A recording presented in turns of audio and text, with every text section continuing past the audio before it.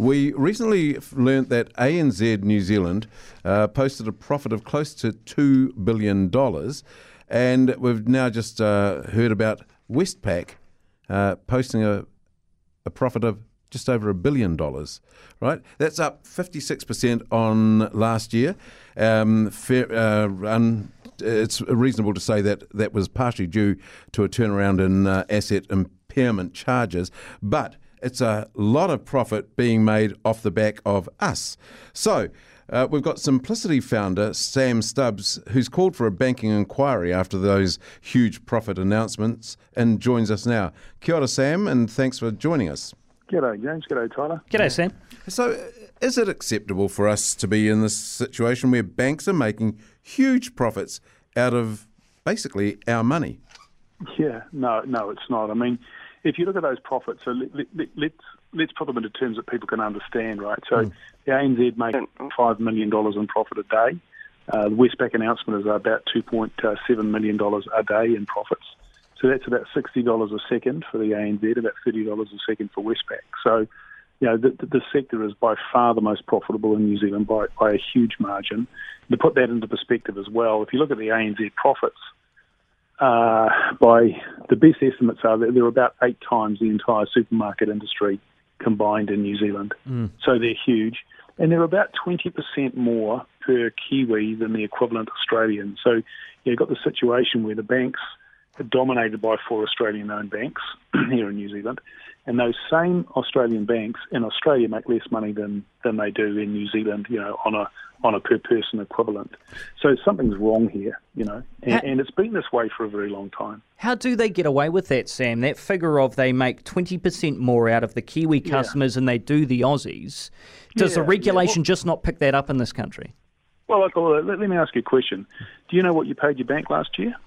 Oh, a lot of money. I can give you. Right. But here's the interesting thing, You get a power bill or a phone bill that tells you exactly what you paid them every month. Is what you paid. Do you get that from your bank? No. You don't, do you? No. So, and in fact, if you have a look at KiwiSaver, only recently were members told what they were paying in fees every year, but you just don't know how much you're paying your bank. And so my personal opinion is that the banks thrive on apathy and ignorance, right? If you don't know, you don't know what question to ask, and if you don't ask the question, you don't find out how much it's costing you. But let's put $5 billion, which is what their profit was just pre-COVID, and we're getting back to those profit levels now again. $5 billion is about $1,000 for every New Zealander, right? It's a huge amount of money. And on a per-household basis, it is probably more than you are paying for a whole lot of things like power and phone and so on. So it's massively profitable. So I think the reason that they get away with it is we don't understand what we're paying on a per person basis. And I think one of the reasons for these inquiries, I mean, if you look at the supermarket inquiry, why are they looking into supermarkets in New Zealand? It's because they make a lot of money. It's because it's very hard to compete with them, and because they've got by and large pretty dissatisfied customers, you know, in terms of the prices they're paying. Well, look at the banking industry. They're making way more money. It proves very, very hard to compete. I mean, even KiwiBank, which was set up a couple of decades ago now, has not been able to make significant inroads into the banking sector. What's going on there? And you've got very dissatisfied customers. I don't know about you guys, but I don't often run across someone who's delighted with their bank. And given how much money they're making, you would think they would have delighted customers. Well, they seem to have very unsatisfied customers. So if you're making that much money, your customers are that unsatisfied, and it's so hard to compete, it's probably worth an inquiry, particularly as it's such a vital industry for New Zealand. Hey, Sam, let's just go back to basics. What do banks actually do for us? What are we paying for? Yeah. Well, look, here's a really simple example. If you guys got a mortgage? Yep. Yeah. Yeah, so basically here's what happens. So the bank goes and gets term deposits, and let's say last year they were paying an average of 1% term deposit. And then what they do is they then lend to you at 3%. Which was about the average mortgage rate last year. So the people supplying the money got 1%. You know, a lot of the money, there's some bank shareholder capital there, but a lot of the money get 1%. Bank adds on 2% and then lends to you at 3%, right? Yeah. So a mortgage can seem really cheap at 3%, but actually the bank is making 2 out of the 3% you pay, right? And all they're doing is organising, you know, they're basically acting as the a broker person between the person supplying the money and the person paying it, right?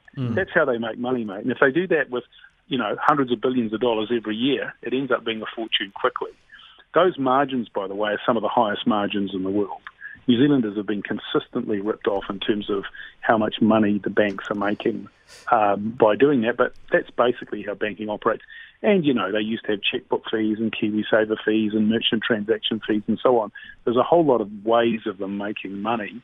But fundamentally, why banks lend so much on mortgages, so keen to get your mortgages, is because they can make that money. They can take someone else's $1 and turn it into $3, and $2 is for them. And the other one they like selling you is KiwiSaver, because KiwiSaver fees are so high. The KiwiSaver industry made $576 million in fees last year. About 80% of that market was dominated by the banks. So, it's a very, very lucrative industry, and it trades, in my opinion, on ignorance and apathy. And if they're doing that, if they're consistently making that much money, we should have the same sort of inquiry into banks as we've had with supermarkets. Couple more quick questions, Sam. The first one I've got is this is Simon Power's own words, the acting chief executive of Westpac, that we've got 15 banks to choose from in New Zealand, including building societies. Why can't they compete and get more business with far better rates than these big Aussie banks offer? Yeah, that's amazing, isn't it? So it's really interesting, isn't it? It's a very interesting point Simon makes. So why can't they compete? We have to find out, because they can't compete.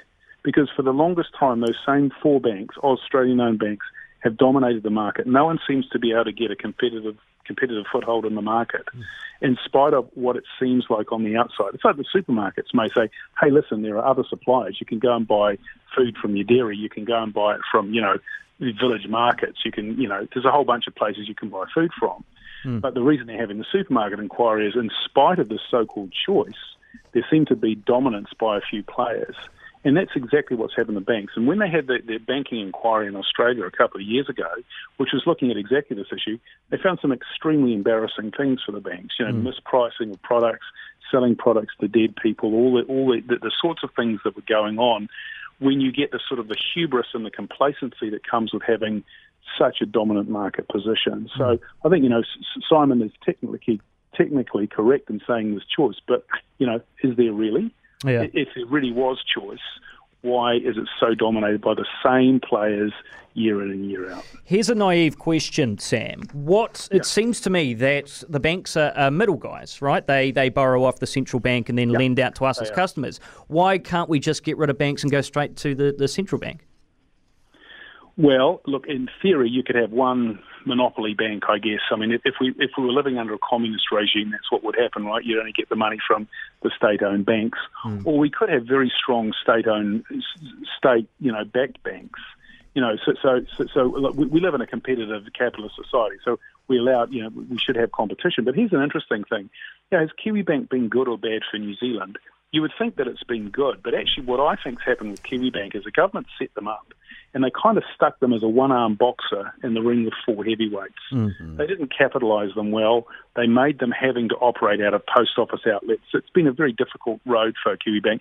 They've never given them the money to properly compete and basically, get into the ring and beat up these Aussie banks. So, but what that has done is it's given the four Australian banks a perfect excuse, because they can go to any politician and say, hey, we're competing against a state-owned bank. But what they're competing against is a weakling. So I think right now, what we have with Kiwibank is the perfect situation for the big four Aussie banks.